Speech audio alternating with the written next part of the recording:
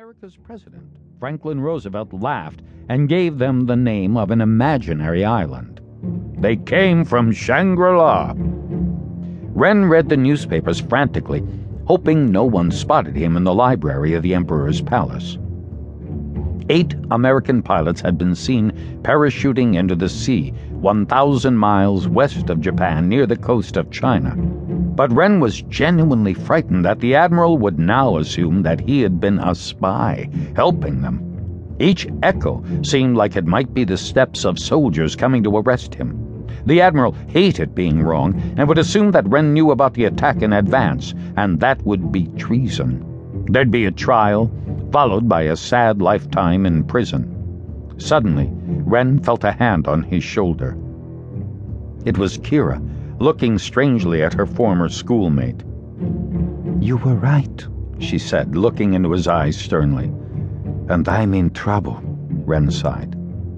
"We are all in trouble," Kira said, ignoring Wren's concern for himself. She took her duty to the Emperor seriously and had made a disturbing discovery.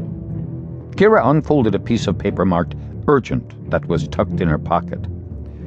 6 hours before the attack, we received this transmission, Kira said quickly. The message warned that a Sentinel ship in the ocean had spotted an American Navy carrier just 650 miles away. But the Admiral said the ship was mistaken, handed the message back to me and said he'd wait for confirmation from a second vessel. Wren stared silently at the walls of the palace. So much had depended on whether that second message arrived. But it did arrive, Kira answered. I handed it to the evening messenger, Gina, telling her to rush it to the Admiral. But the Admiral said he never received it. Just then, the police arrived. The 2 officers grabbed Wren silently, while their commanders said only that Wren was under arrest for treason. Kira held the transmission in her hands, and the suspicious commander said she'd be held for questioning too. "Someone is sabotaging our military," he said fiercely. Locked in a jail cell, Wren pondered their predicament. He stared at the walls for hours, silent and lonely, realizing the surprise American attack was only the beginning of his problems. That night, he had a visitor, Gina, the night messenger. "I can only stay a minute," Gina whispered, "but I'm in as much trouble as you." She explained desperately that the Admiral believed the second warning was deliberately withheld. "He's investigating all the messengers, not only your schoolmate Kira, but also me." "Did you deliver the second warning?" "Yes," Gina insisted. "It was during dinner, so I lifted his teapot to clear a place on the table.